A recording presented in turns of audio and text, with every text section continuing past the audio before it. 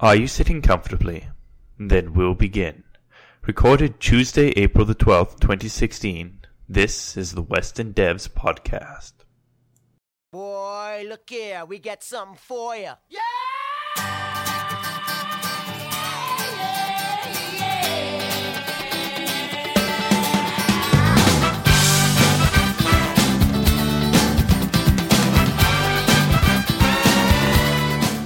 Hey everybody, welcome to another Western Devs podcast. This is Kyle Belay and I'm at Prairie Dev Con.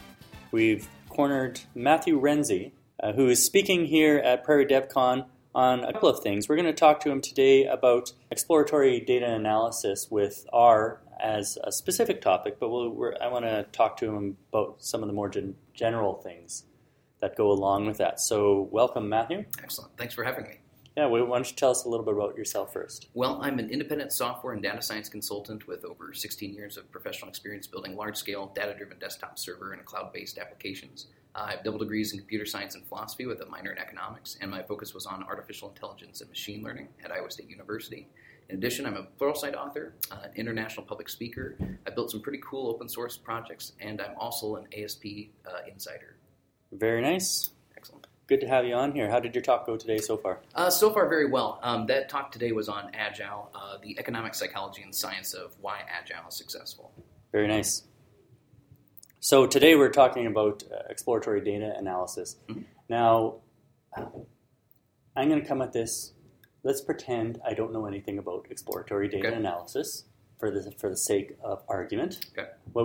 How would you pitch it to me? Well, exploratory data analysis is a type of data analysis that we do that's primarily focused on just getting an understanding of data very fast. We're just trying to get the general shape and feel of data using a few tools from statistics, things like descriptive statistics, so like the minimums, the maximums, the range, quartiles, interquartile range, standard deviation, and by using data visualization very heavily as well too. We can, as humans, grab a lot of information or see patterns in data very quickly by using these tools for exploratory data analysis, as opposed to other techniques like statistical modeling, or there's also things like machine learning or applied machine learning.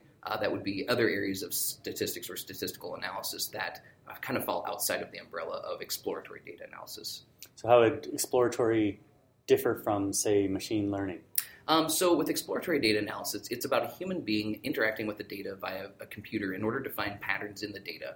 Whereas with machine learning, we have statistical machine learning algorithms that are actually seeking out patterns in the data on their own, or using those patterns that it has found in order to automate decision-making for instead of involving a human being in the process, typically. Sometimes they'll throw a human being in the middle if it's something high risk or requires intervention.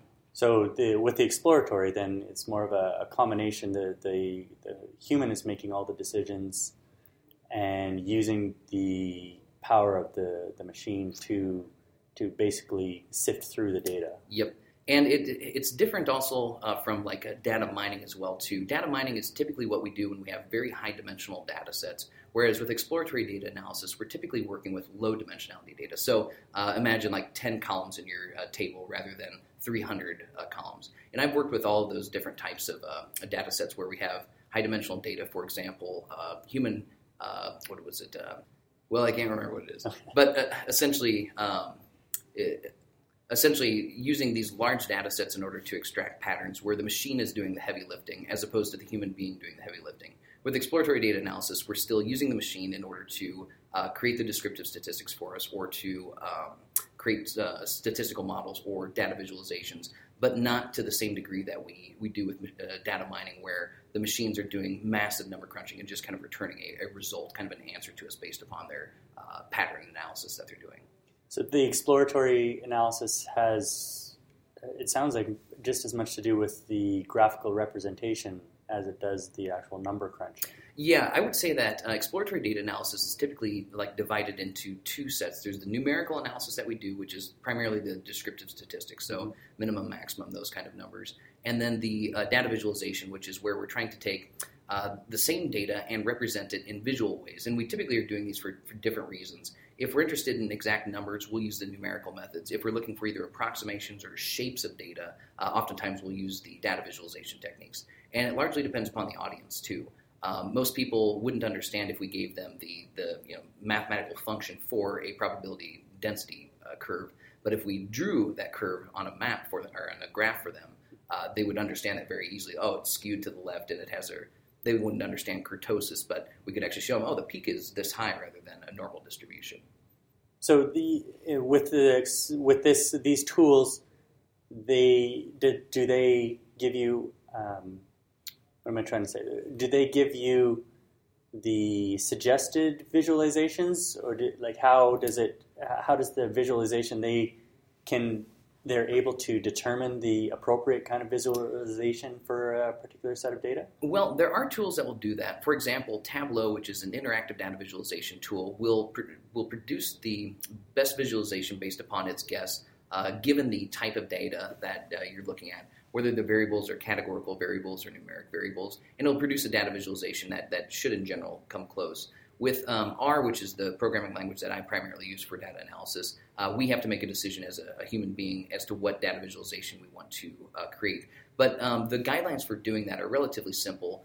There's, depending upon the number and type of variables involved, we pretty much know what type of data visualization we can create. And then there's modifications on that based upon the specific audience. For example, to represent comparisons of frequency of observations of qualitative data, that is categorical data, some people would use a pie chart, but as someone who practices data visualization, we know that human beings are actually relatively poor at comparing the angles of sectors for numerical comparison. So I would use something like bar graph instead of a pie chart. But ultimately, we could choose the pie chart if the CEO is just well versed in pie charts. And I don't know, maybe this is a bad example, but we could make the determination as to when this would be appropriate or not appropriate, and then choose the data visualization based upon that, and use kind of this I want to call it like a heuristic or algorithm that we kind of go through a combination of number of variables and the type of variable in order to determine the specific type of data visualization to use. Sounds like there's some psychology behind how you pick the visualization for it. Yeah, actually, there's quite a bit of psychology behind it. In fact, there's really good books. Gentlemen like Edward Tufte have written amazing books on like the kind of how to visually represent quantitative information in ways that, and Stephen Few as well too. There's also Nathan Yao. There's numerous guys that have invested all sorts of time understanding the psychology behind data visualizations, and thus determining which data visualizations convey information in the best way possible with the maximum signal-to-noise ratio, if you will, getting rid of all the chart junk, all of the things that don't directly communicate the data. We refer to it as data-to-ink ratio. This also sounds like kind of the source of you can make statistics tell you pretty much anything if you visualize it a certain way. Yes. In fact, there's numerous books on the topic of how to lie with statistics or data visualizations, and unfortunately, it's actually very easy to lie with data visualizations. So one of the things that I teach in like my Pluralsight courses is I have a section dedicated to guidelines for how to avoid misrepresenting data with your data visualizations, because it's so important that we not only that we don't misrepresent data, but that we are able to see when someone else is misrepresenting data when they're lying to us with their data. To give them the tools to look at things objectively. Yes, right? Absolutely. The closest thing I've had that's been in the back of my mind during this conversation for experiences, I've always been impressed with the way Wired magazine kind of visualizes their data. They've always got kind of special kinds of charts. Yeah, Wired magazine does really good with, especially with infographics, and the New York Times is extremely good as well too. In fact, I think the D3 library, which is the JavaScript data visualization library that I use for, like whenever I build dashboards for clients on the web, I think it was actually designed by the lead data visualization expert at New York Times. I'd probably have to double check that to know for sure, but I believe so. Well, that's kind of a segue into how this would be accessible to somebody like me, who is just kind of your Joe average .NET developer. They don't think in terms of quantitative analysis and maximum minimum. I took a college course in statistics, 20 years ago. How would you how would you pitch this sort of analysis, data analysis? Well, like in my presentation tomorrow, I kind of start the presentation off after a minute of introduction and motivation, explaining that as a software developer, I do a series of tasks on a semi-regular basis, things like log file analysis, cleaning up data from source systems in order to make them usable in the target system, in addition to analyzing code metrics. So numerous things that involve data, both quantitative and numeric data, as a software developer, that by using these tools, I can actually make my job significantly easier. So trying to sell developers on using these tools and techniques in order to make their job easier and to help decision makers make decisions based upon these data.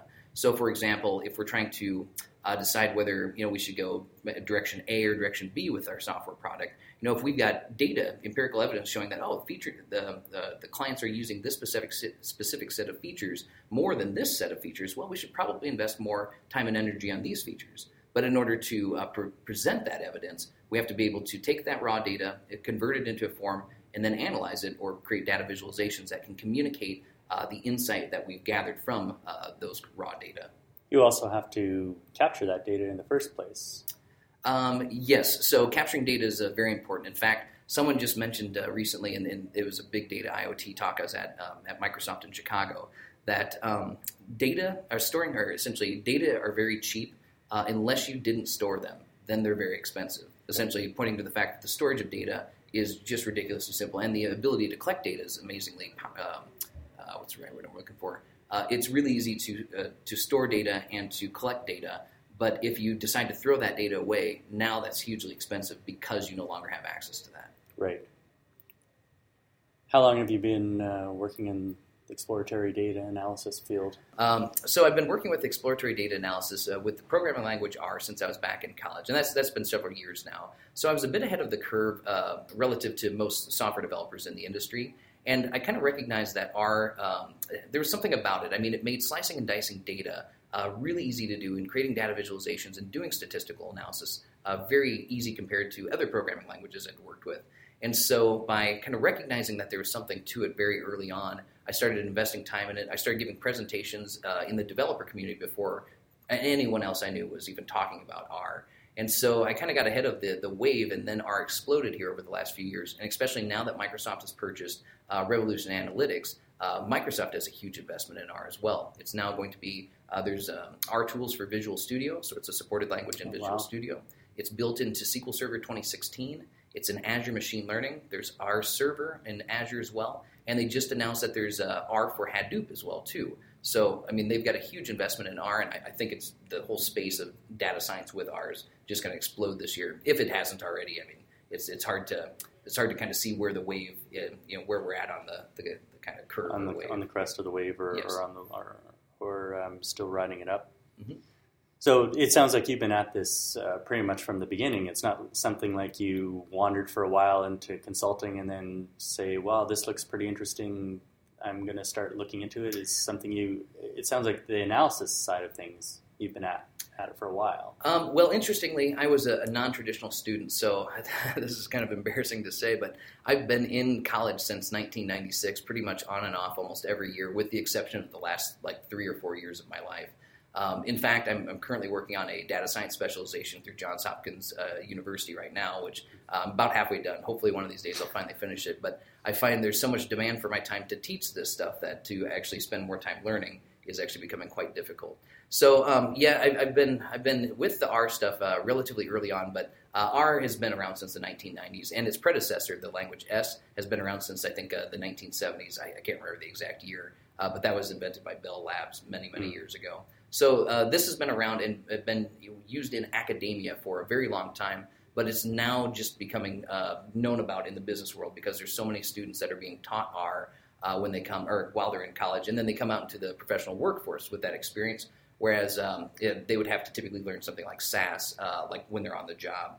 And since R is free open source software and all the academic experts are using R to build all their extension packages, and it's being used heavily for machine learning, there's just a huge investment in R, and the community is just growing very fast right now. Yeah, the impact of data analysis, I think, has really grown exponentially in the last few years. It's now because you really need that just microscopic edge over something, and I've seen it just in my own experience with sort of smaller utilities like Optimizely, where you're just changing the button from the color red to green can have potentially measurable impact on things. And I find in my own experience that it's a bit of a challenge just to find out what to measure as it is to visualize and make sense of the data. I mean, it's easy to capture data once you realize what you need to measure. Yep. But it's usually there a lot of trial and error involved in capturing that. Well, and whether most people realize it or not, there's essentially a flood of data on the way. In fact, the flood's already here, and it's growing exponentially every year. Most people just don't realize they're already waist deep in data. And because there's so much data, and because it's growing so fast, the complementary scarce factor in our data-driven economy are people with the skills and tools in order to make sense of these data and transform them into actionable insight. So demand for skills like big data kind of technologies, and for R specifically, for Python and data science are growing very, very quickly, and they're becoming like the kind of the most prestigious jobs you can have. Like data scientist has been ranked the sexiest job for like the last couple of years now, and it really is. I mean, it's a very interesting field, and if you love trying to figure out how the world works, data science and data science consulting are very, very appealing places to be in the software development world right now. But if you get into statistical analysis, what I found was it didn't really matter as much why people were doing something. Like when you ran the experiments and you say, well, if the button's red, they click on it 5 times more than if it's green. I mean, you could sit there and rationalize, well, maybe it's because of this, maybe it's because of that. But with the data in front of you, it's like, well, who cares why they're doing it? They're doing it, so let's make it red. Yeah. Well, and that's one of the very interesting distinctions between like academic data science and like professional or commercial data science. In academia, it's very important to have theories as to why these things are the way they are. Yeah. But in the business world, and maybe this is a dangerous thing, I don't know, it's hard to say, but essentially if it's producing revenue, like that's the important thing. So if changing it to red versus green makes more money, well then we'll make the change, whether we understand the psychology behind it or not. Now the academics are going to be more interested in the question, well, why is this the case? Because to them, producing knowledge is the output that they're most interested in, as opposed to producing revenue. And I think the academics have it right in from the perspective of, can we repeat this process? Mm-hmm. Yeah, okay, we ran the experiment with red and green. Maybe if we understood why red, then we would come to the conclusion that orange is better. Yeah, something like that. And I think that's why like having very strong backgrounds in statistics or research methods is very important when doing these kind of things like machine learning and data science in the professional world. We have a large number of people that are getting into it without the proper background, and without that background, it's quite easy to either mislead, misrepresent. Our cognitive biases. That never happens in history. Yeah, the sheer amount of like if someone were to just list all of the known biases, the way we distort information that we receive, or the way certain models will distort information, is actually kind of scary. So it's very important to have a solid background in statistics and research in order to be making these kind of claims, especially if the claims will have significant impact on either financial policy or potentially affect people's health or lives. So if I'm a CTO, not even a CTO, I'm a project manager who's been charged to make some sense of all this information that we're gathering, and I don't have that background, how do I tell the charlatans from the people that are actually going to give me the value for my money? Well, I think there's categories of decision making that's fully within the scope of project manager without a background in statistics or data analysis that they're fully competent and capable of dealing with. But then there's other areas where, how do I want to word this? Essentially, if we're working with very small data sets and we're working with small numbers of variables and relatively transparent data, they can probably use these data to make decisions relatively easily without a whole lot of problems. However, when you're doing complex like multivariate analysis or doing like a multiple regression analysis, these kind of things are relatively more complicated and require more, I want to say, precise or more cautious when you're doing these types of analyses. Well, there's one actually, before we're getting close to the end of our time here, but I wanted to talk a little bit about machine learning and how that factors in. Now, with machine learning, in my understanding, it's you kind of give the machine some rules for ways of making sense of the data? Is that? Well, that might be closer to artificial intelligence. So the main distinction between artificial intelligence and machine learning is that machine learning is a subset of artificial intelligence. With artificial intelligence, we're trying to make machines make rational decisions that maximize some objective function of some kind, whether it's to drive safely on the road or to make as much money as possible. With machine learning, which is the subset of that, we're essentially using data sets and having the machine learning algorithms find patterns in the data set that lead you to the correct answer. So the main difference is with artificial intelligence, we might have algorithms that make these decisions, and then we optimize those algorithms to have them run in real time, essentially, as opposed to it taking the years in order for them to produce the correct answer. Whereas with machine learning, we're essentially using these statistical algorithms in order to find these patterns in the data, so that the machine then can use those patterns to make future decisions based upon the prior data that it's seen, the prior probabilities, if you will. I see. Well, I think that's getting close to our time. Now, I know, Matthew, you have a couple of Pluralsight courses on this topic, yes? Yep. I have 2 courses out right now. One is on Exploratory Data Analysis with R, which is the same topic as my presentation. And the second one is Beginning Data Visualization with R, which is the first in a 3-part series on data visualization. We're going to have the second one be multivariate data visualization, followed by a more advanced or specialized data visualization course as well. And I just had a blog post on Pluralsight come out today, which is the 5 Steps to Learning R, I believe was the title of it. It's essentially teaching, what is R exactly, why should someone want to be interested, or why would someone be interested in learning R, and then how should one go about learning R? What approach should someone take to learn R? It sounds with Microsoft's investment in there, we're running out of excuses not to look into it, right? Yeah, it's a pretty hot topic right now, so I would definitely encourage it. Well, I probably check those out myself. I want to thank you, Matthew, for stopping in and talking about it. I hope your talk goes well tomorrow. Thank you for having me. Okay. Have a good day. Yep.